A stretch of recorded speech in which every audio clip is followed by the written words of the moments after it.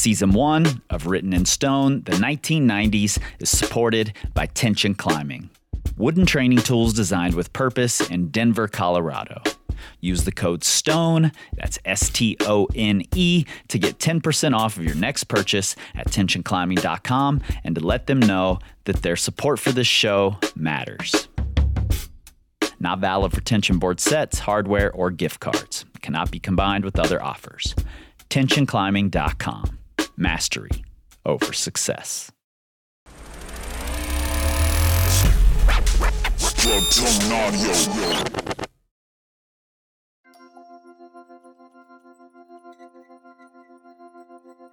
We were way behind. What was once the epicenter of the climbing universe, Yosemite Valley, had gorged itself on its own legend and gotten lazy. Dull. Slow. The European climbers would show up and send the hardest routes in the valley on site and move on to other destinations. Destinations that were less, dated. And this version of climbing, held back by its adherence to outdated ethics and rules, threatened to become the entire identity of American climbing. But there were a few mavericks, clad in lycra and sporting mullets, who weren't having it.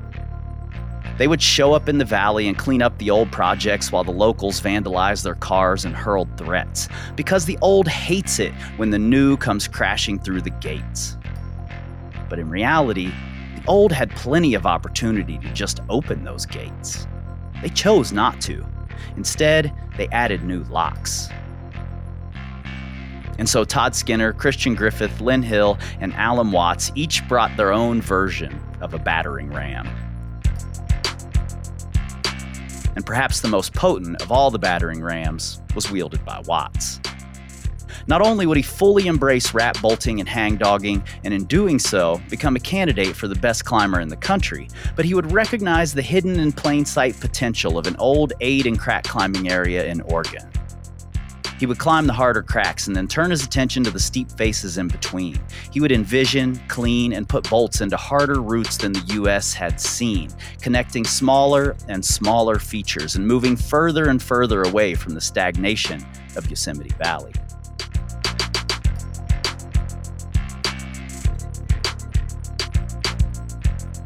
And then they came.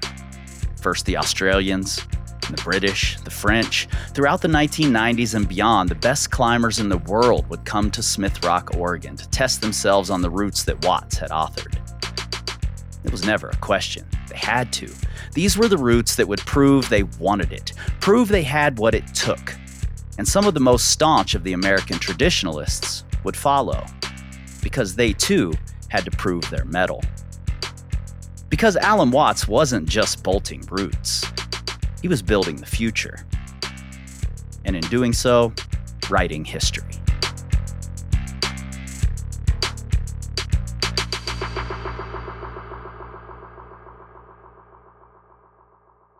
Alan, welcome to Written in Stone. Thank you. Thank you for having me.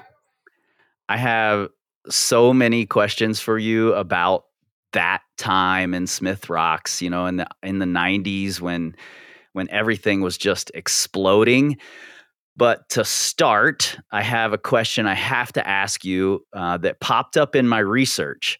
And I don't know if you've read Ron Fawcett's autobiography. Have you read that? No, I haven't. Well, in it, he writes about Raventor. He says, "I've always thought of the crag as being a bit of a scruff. There's a story, I don't know if it's true, that visiting American climber Alan Watts drove past Raventor on his first visit, discounting the place as not worth the bother. He just kept going, expecting something more worthwhile around the corner." Is that true? Well, I was there with Chris Grover. I mean, it actually is true. It wasn't that we just drove by thinking this couldn't possibly be it.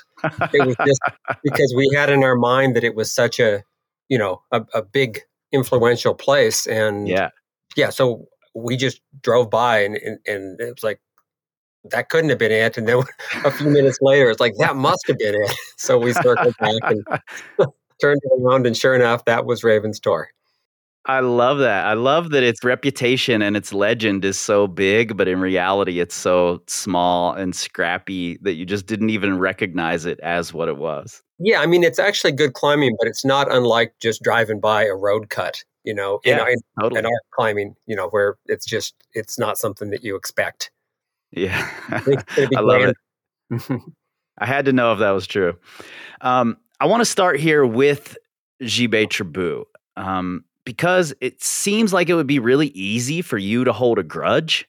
But in interviews and when I saw you speak this summer, you you spoke of him with the greatest of respect, and I'm curious why. Well, I have tremendous respect for GB. I mean, Yeah, uh, most of what he did, like really, he played a huge role in kind of validating what was going on at Smith Rock. And, I did, there were a couple routes that I had prepared to bolt or not to be, just do it, very famous routes. yeah, Um, and I just openly, like, hey, these routes are here. They're too hard for me. Do them. And I mean, by that time, I started to identify with. I mean, early on in my climbing, it was all about me, but over time, anything that happened at Smith Rock sort of felt like it elevated everything, including myself. mm, So him doing to bolt or not to be, him doing just do it. It kind of felt like it was all. We were all part of the same team. It was the Smith Rock team, and so he was elevating Smith Rock. So yeah, yeah, he was very influential. I mean, just uh, how he came in there, and he was not growing up with all the controversy that we were facing in the United right, States, and so right. you could just see what somebody can do if they're not weighed down by all that baggage.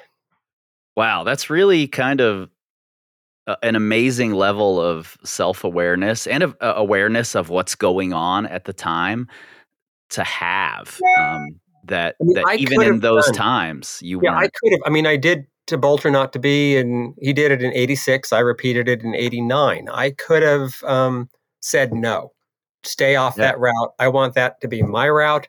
I would have done it, but to bolt or not to be done by me in 1989 would not have had the influence Mm, that GB doing it in 1986 had. That route needed to be done yeah. when it was done. And the same thing for Just Do It. I never did Just Do It. But again, those things had to be done when they were done. They were time sensitive. Wow, that's fascinating to me, Alan. And I know there was one situation, and I think lots of people get these situations confused. Um, I've heard lots of people say Tribou stole "Just Do It" from Alan Watts. He told him to stay off of it, but that was Badman that happened with, correct? Yeah. I mean, that was kind of too bad. That was kind of surprised me that he did that.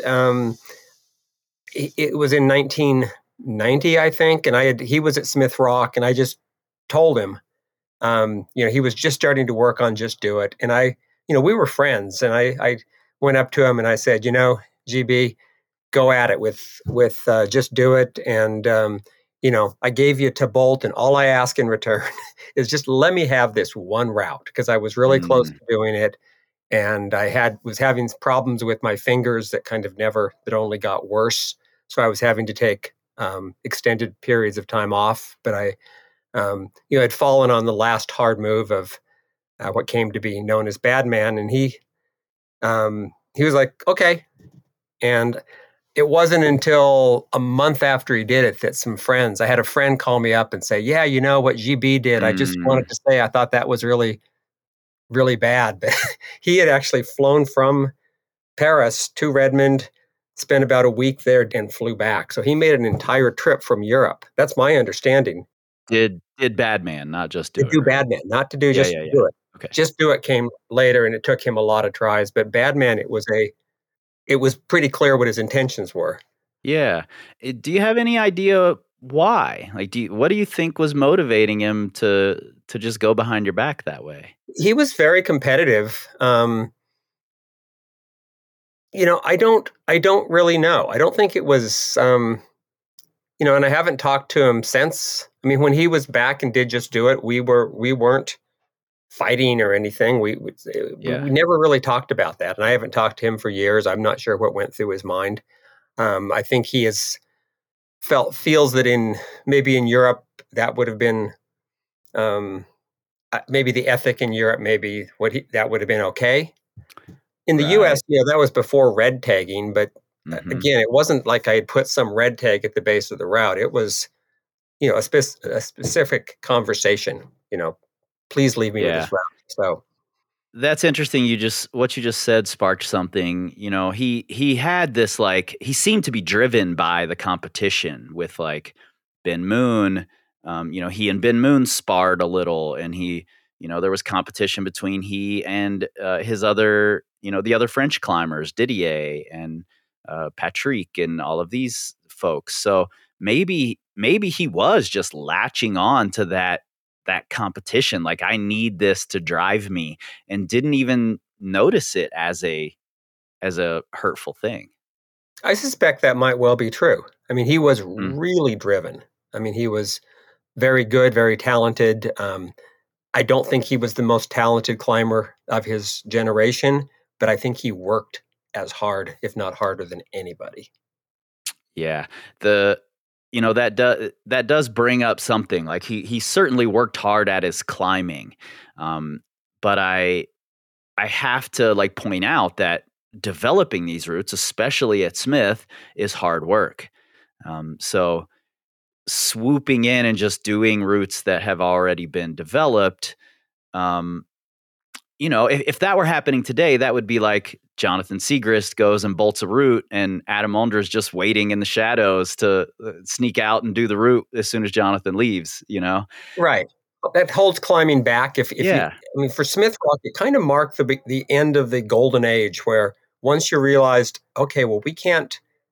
If you spend days preparing a route, it doesn't mean that you're the one that's going to do it. And if right. that's the way it is, then why go through the work? Because it took, I don't know, to bolt or not to be. I'd looked through my notes, and I had spent 7 days preparing that before I ever got on it and climbed it. It took that long Wow. to just figure out, to clean off everything. And Badman was a mess. It was that Agro wall was really dirty, and every route there required a lot of cleaning. So again, I Mm, put a lot of time into that cleaning it. So yeah. Well, I commend you on a number of levels here, Alan. It's, number one, putting those roots up, putting the work in to clean them up, and then number two, not holding a grudge and not having this continued animosity for Jibe, swooping in and doing these routes.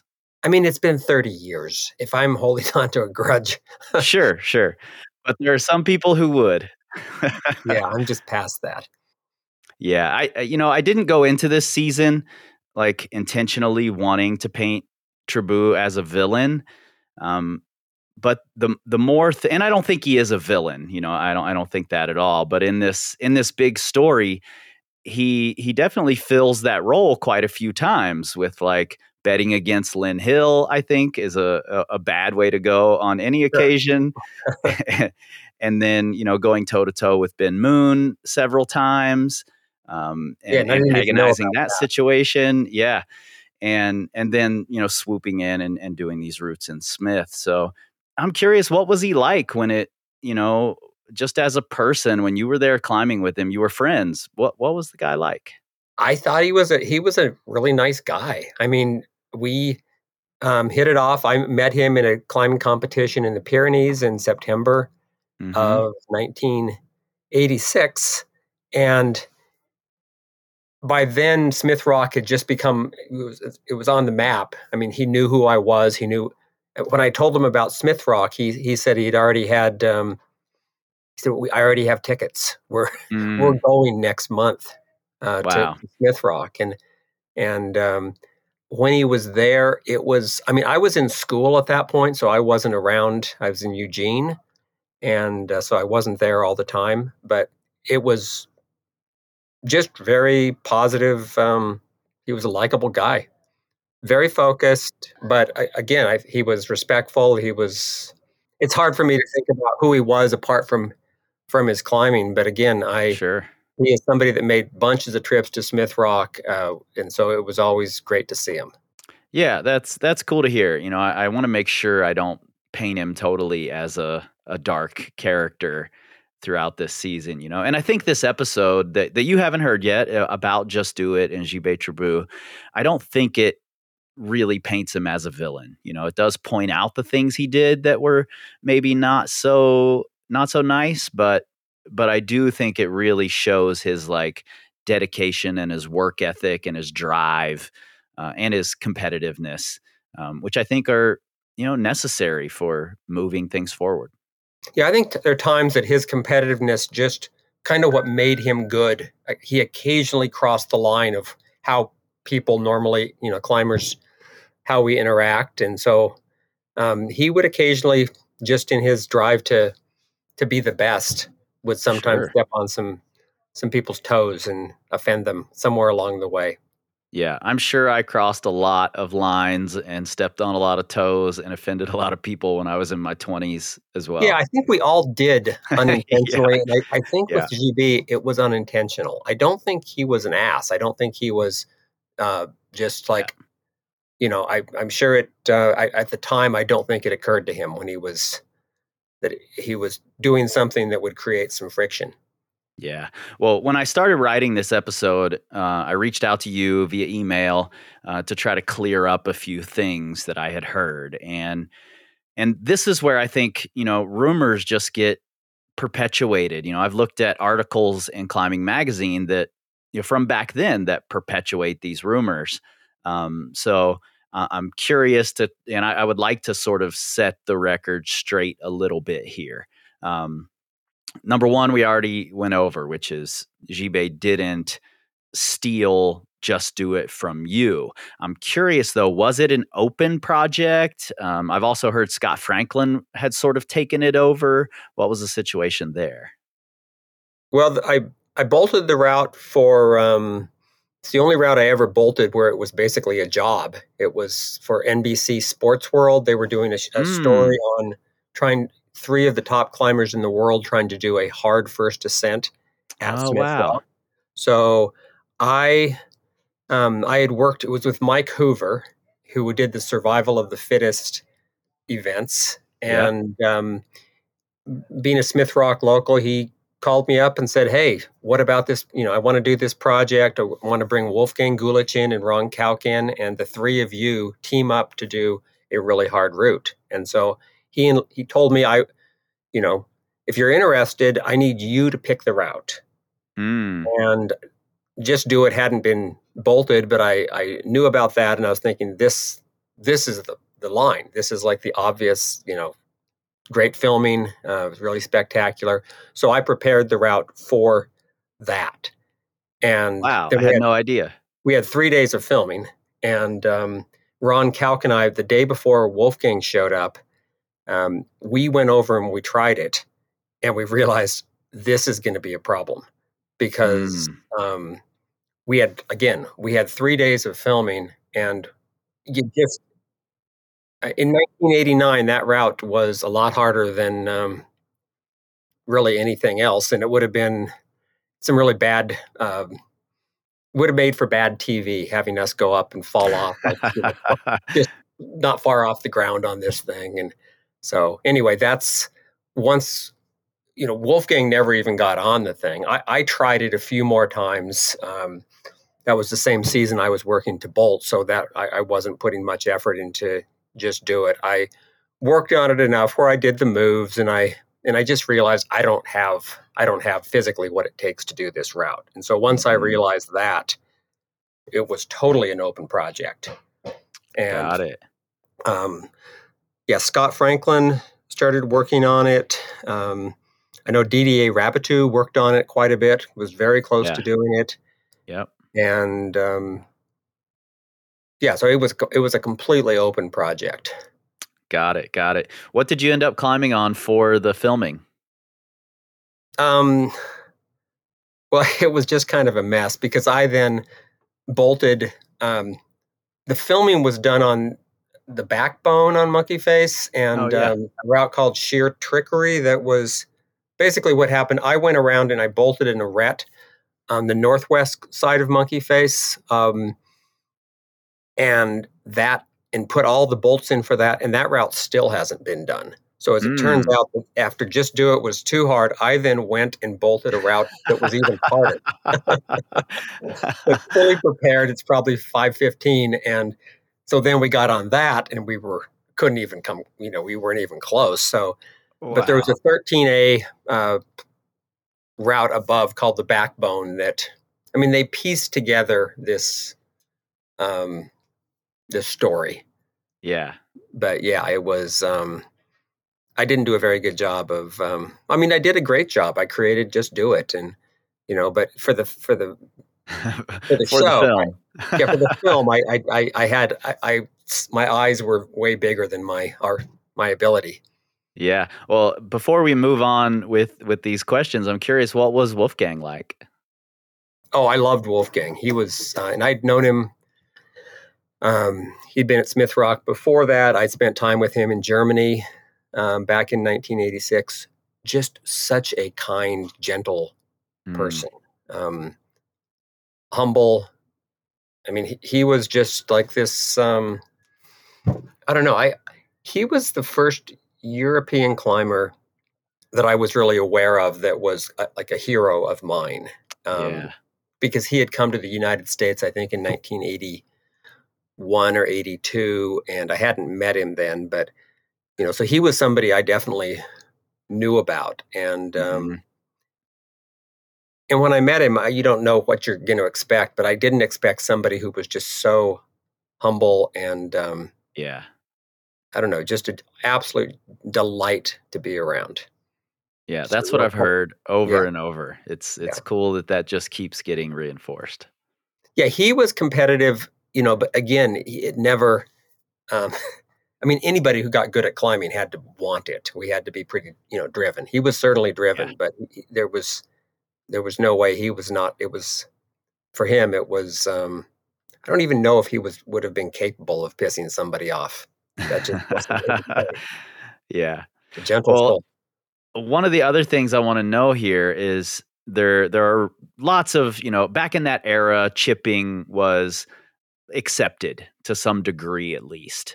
And I've heard rumors of Tribout chipping Just Do It and changing it from what it was when he first showed up. So I'm curious your take on that. I was on, Just Do It, and then Scott Franklin started working on it, and then Jibe came and worked on it. And when Scott came back to it, he said it was changed. The route was, the holds were bigger, things had changed. I was never on the route after 1989.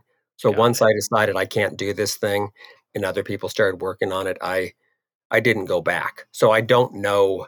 I had no way of knowing what the route was like after, if there were changes. I'm sure that there were.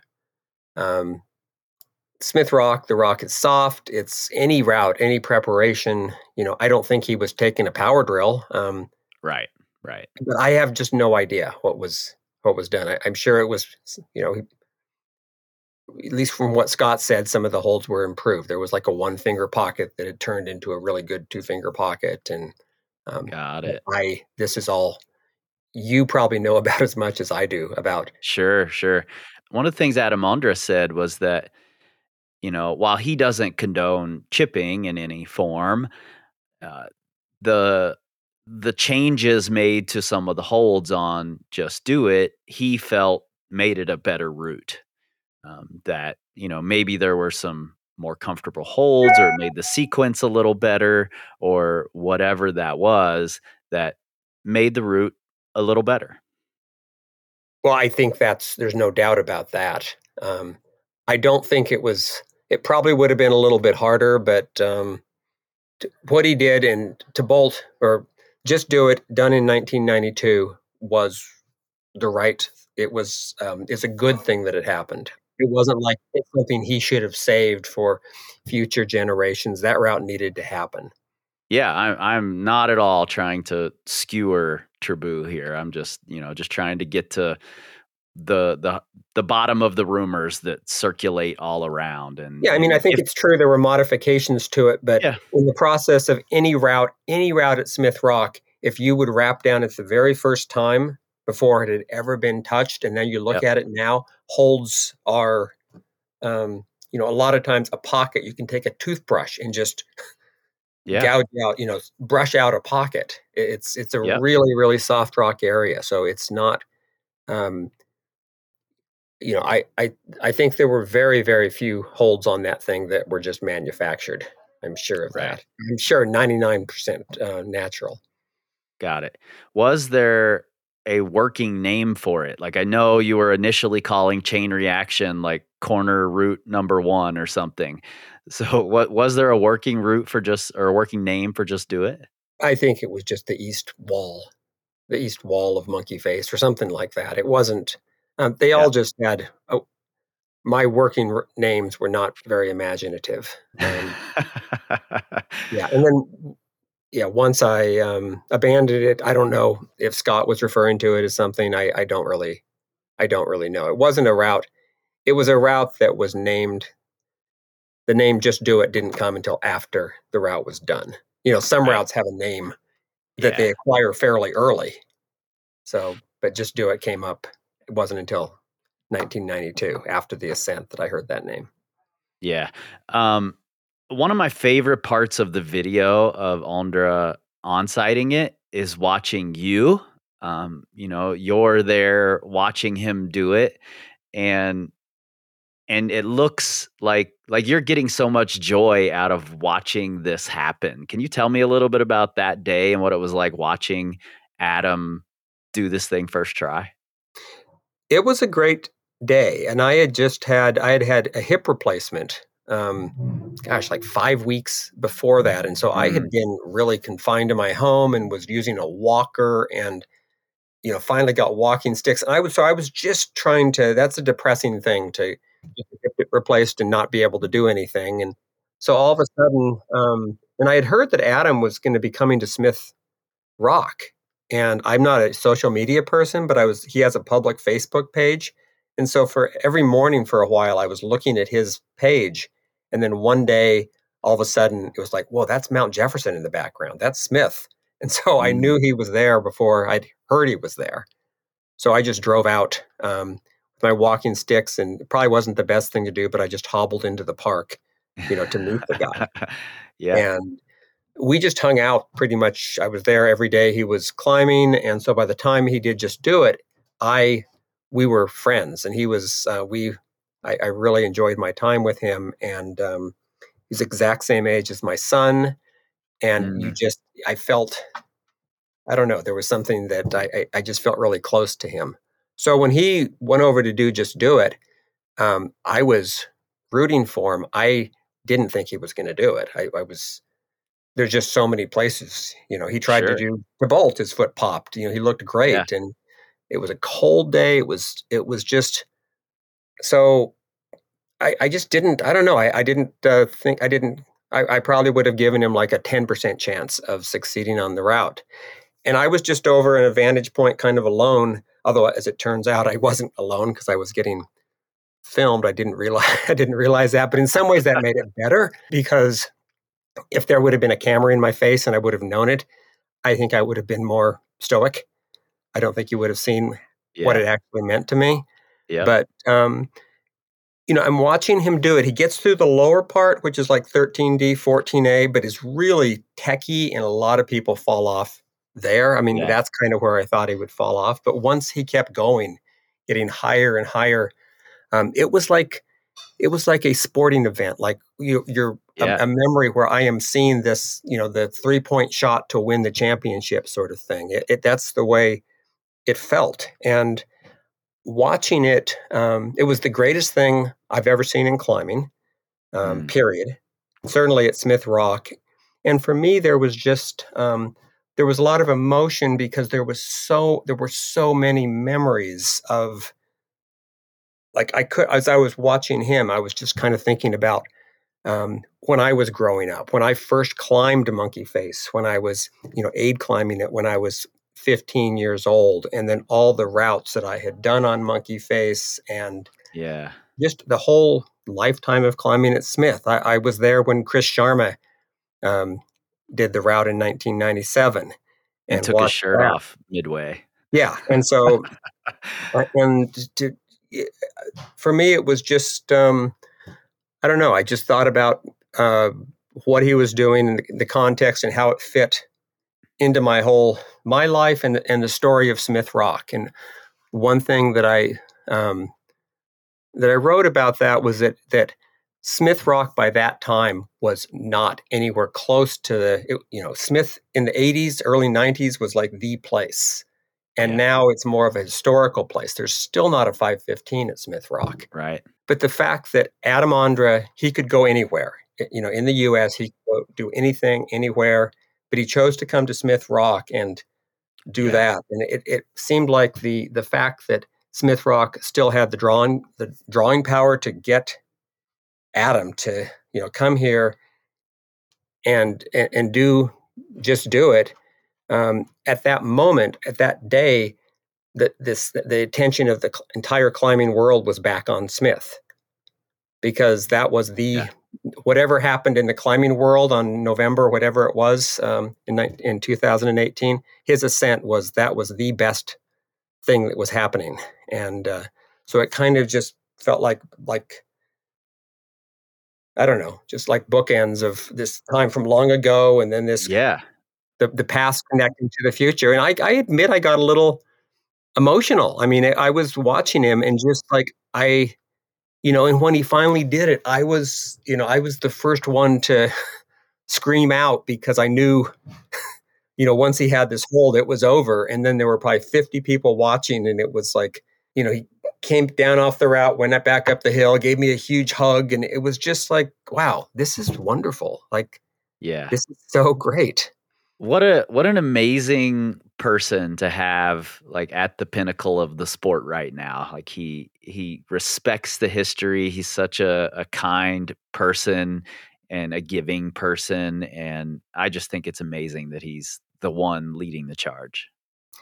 Yeah, I think if I would have been Adam Ondra, I don't think I would have been quite as kind and giving. He is just, he's just such a nice person.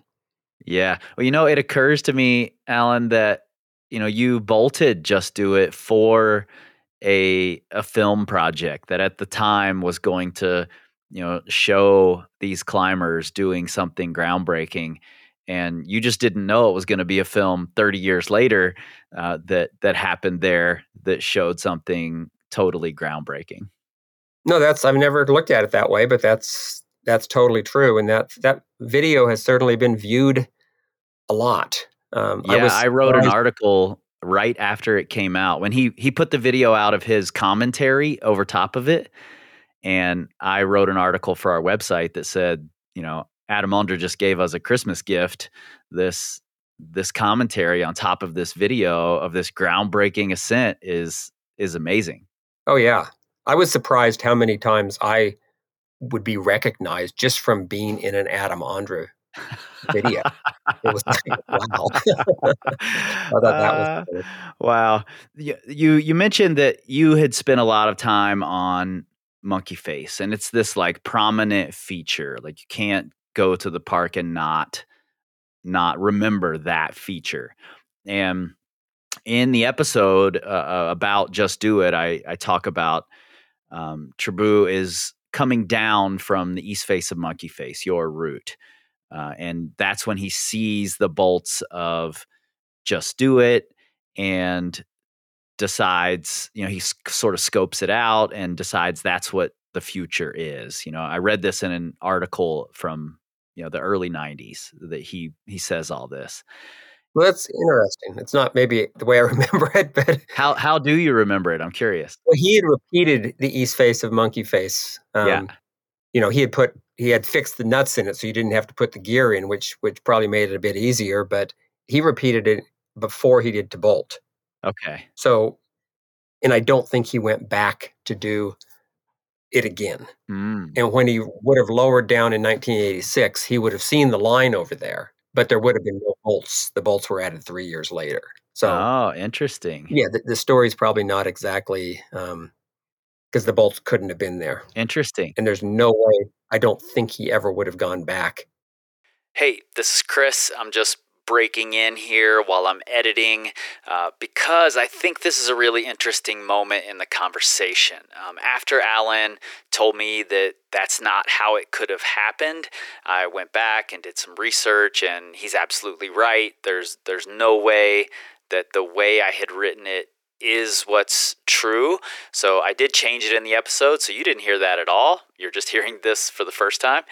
And I'm leaving in the rest of what we talk about here because I think it's a really important take on history and how it's recorded and then how it's passed on and eventually becomes fact, even though it may not be because our memories are so fallible.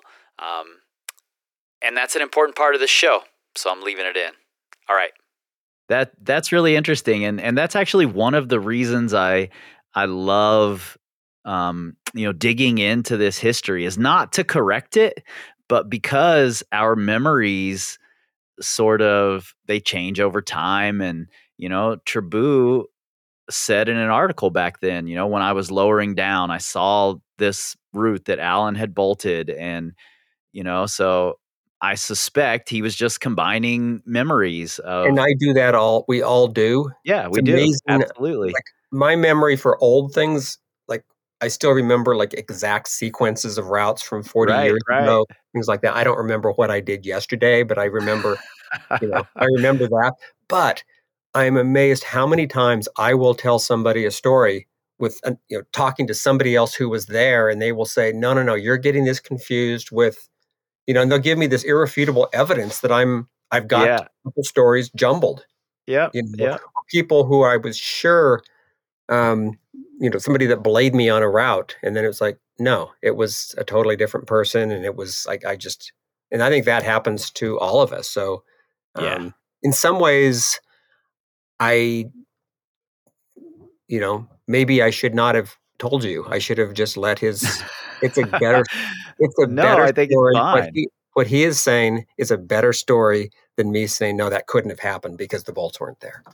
No, I think that's totally fine. I think we just have to accept that that's what happens with our memories, and we combine things to turn them into better stories, and that's what I do with this podcast. Like, I'm trying to tell the interesting story, and I say at the end of every episode, like Todd Skinner always said, never let the truth get in the way of a good story, and I really believe that. Like, I want to build these things up. I don't want to like rewrite history, but I also Yeah, am not so interested in the absolute facts that I'm going to turn it into this dry thing. because at this point, you're not going to uncover the absolute facts. Right. Totally. Everybody has a kind of a different memory, different interpretation, and so a lot of times you ask all the questions, you talk to everybody, and you just piece together the best version of the story, and that's Yeah. just as accurate as anything else. Yep.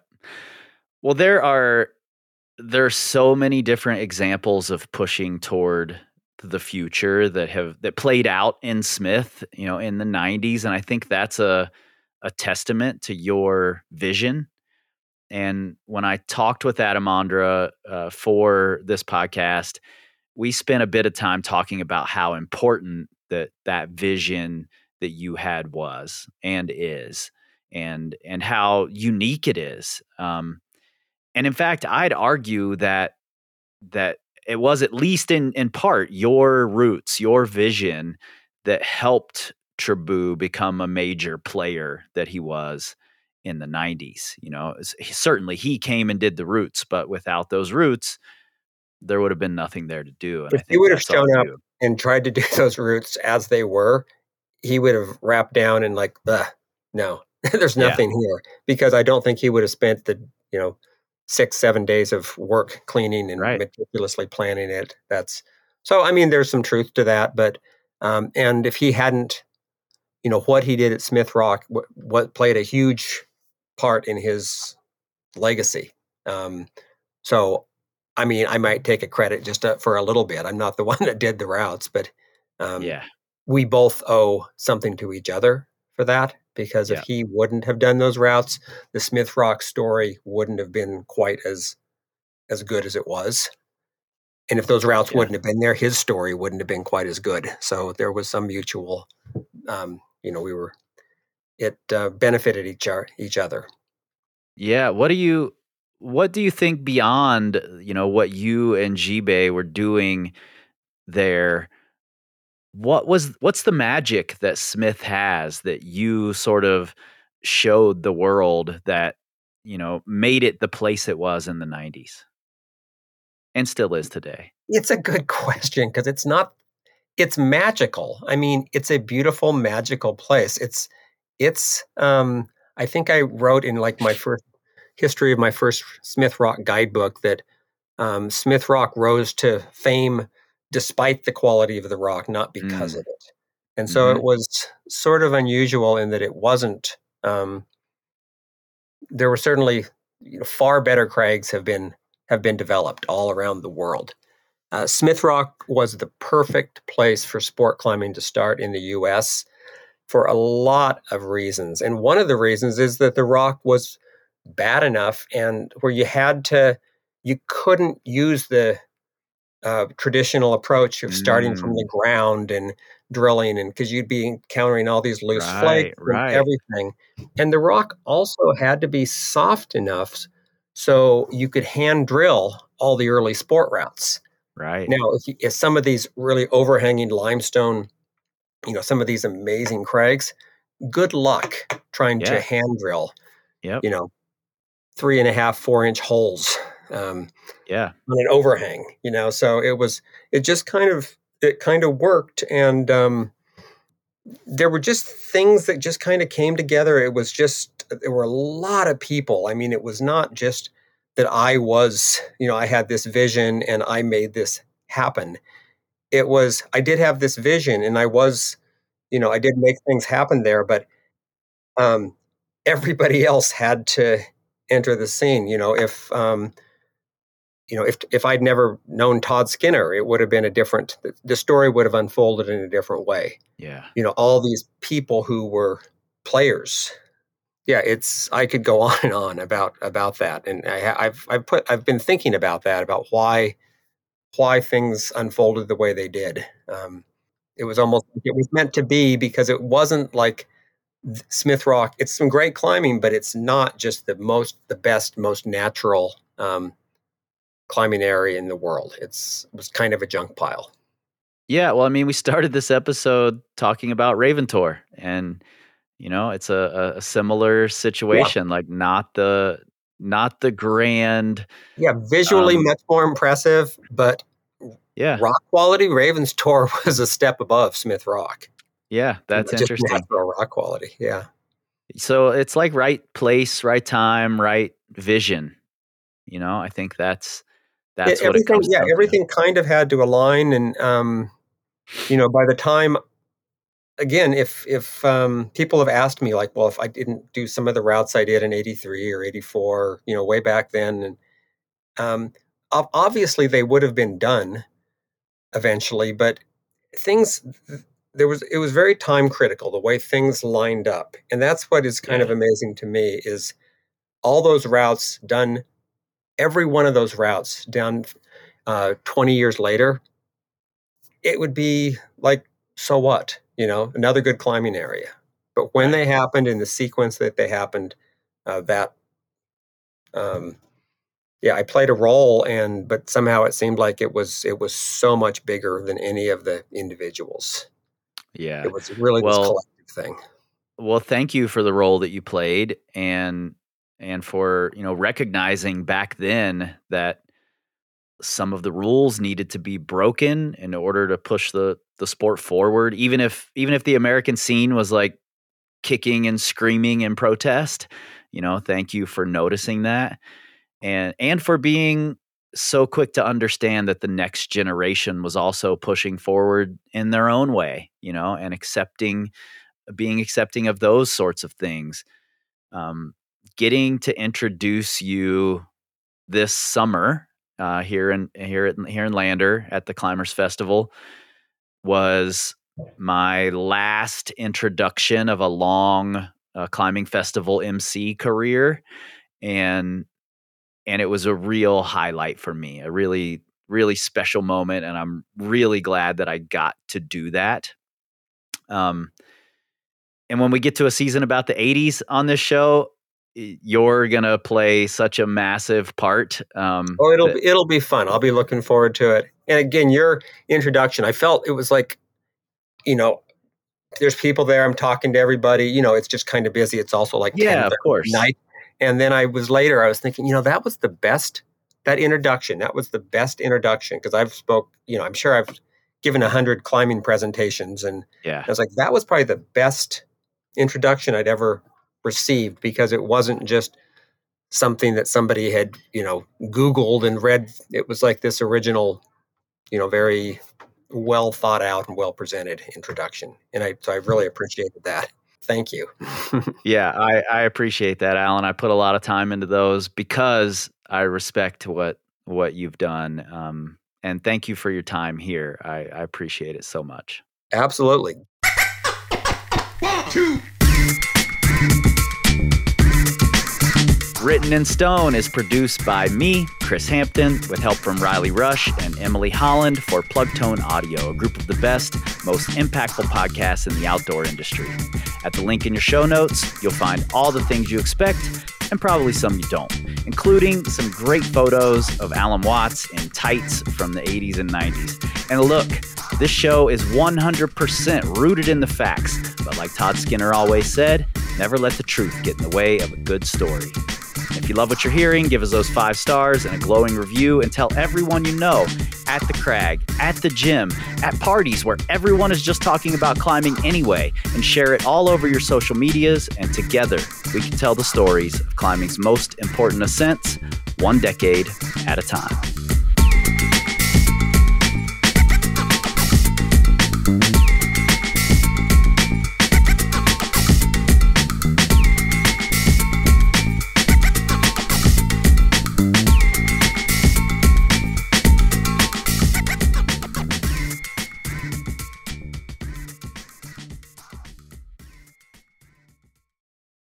Secret stoners. I'm still a little amazed at how calm and cool Alan was about Jibe stealing Badman from him in the way that he did. I suspect that in my 20s, I would have handled it pretty differently. And I guess a lot of you probably would have as well. A lot of people have gotten way more angry for way smaller things. But ultimately, I love Alan's class and the way he thinks through things. And I love his perspective of the timing of how things happened in Smith. That's really cool to hear. He also sent me a few photos just tonight. I'm recording this, the night before this thing drops. Just tonight, he sent me some photos that I'm posting in the Patreon right now that are, one is a photo of Alan jokingly choking Jibe. The other is of Jibe at the party. Both of these are from the party that I talk about in the beginning of the Jibe Tribout episode, the Just Do It episode. And the photo was taken immediately after he finished his 80 pull-ups. He was handed a beer. He chugged it. He threw the can to the floor, I guess in victory. And you can really see it in his face in the photo. It's pretty amazing. Before I even knew what the photo was or what moment it was, I was like, oh, he's on something in this photo. So you guys should go to the Patreon, check those out. Shout out to our third legend supporter, Jason. We appreciate you. And if you guys have not joined, it's free. or you can support if you'd like. There's a $10 a month support option there. There are going to be bonus episodes coming over there, bonus content, things like that. But for now, go check out these photos. They're free for everybody to see over on the Patreon. That's patreon.com/Secret Stoners Club, all one word. Next week, I've got another bonus episode for you.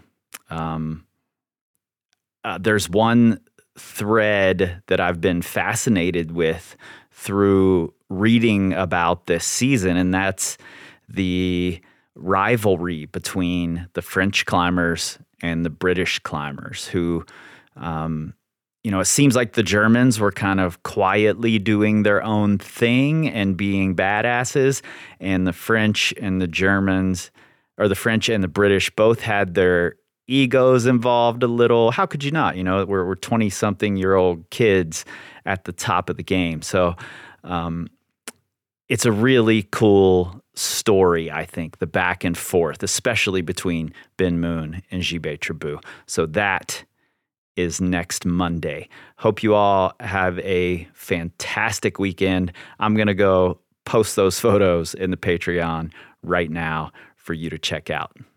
See you next week.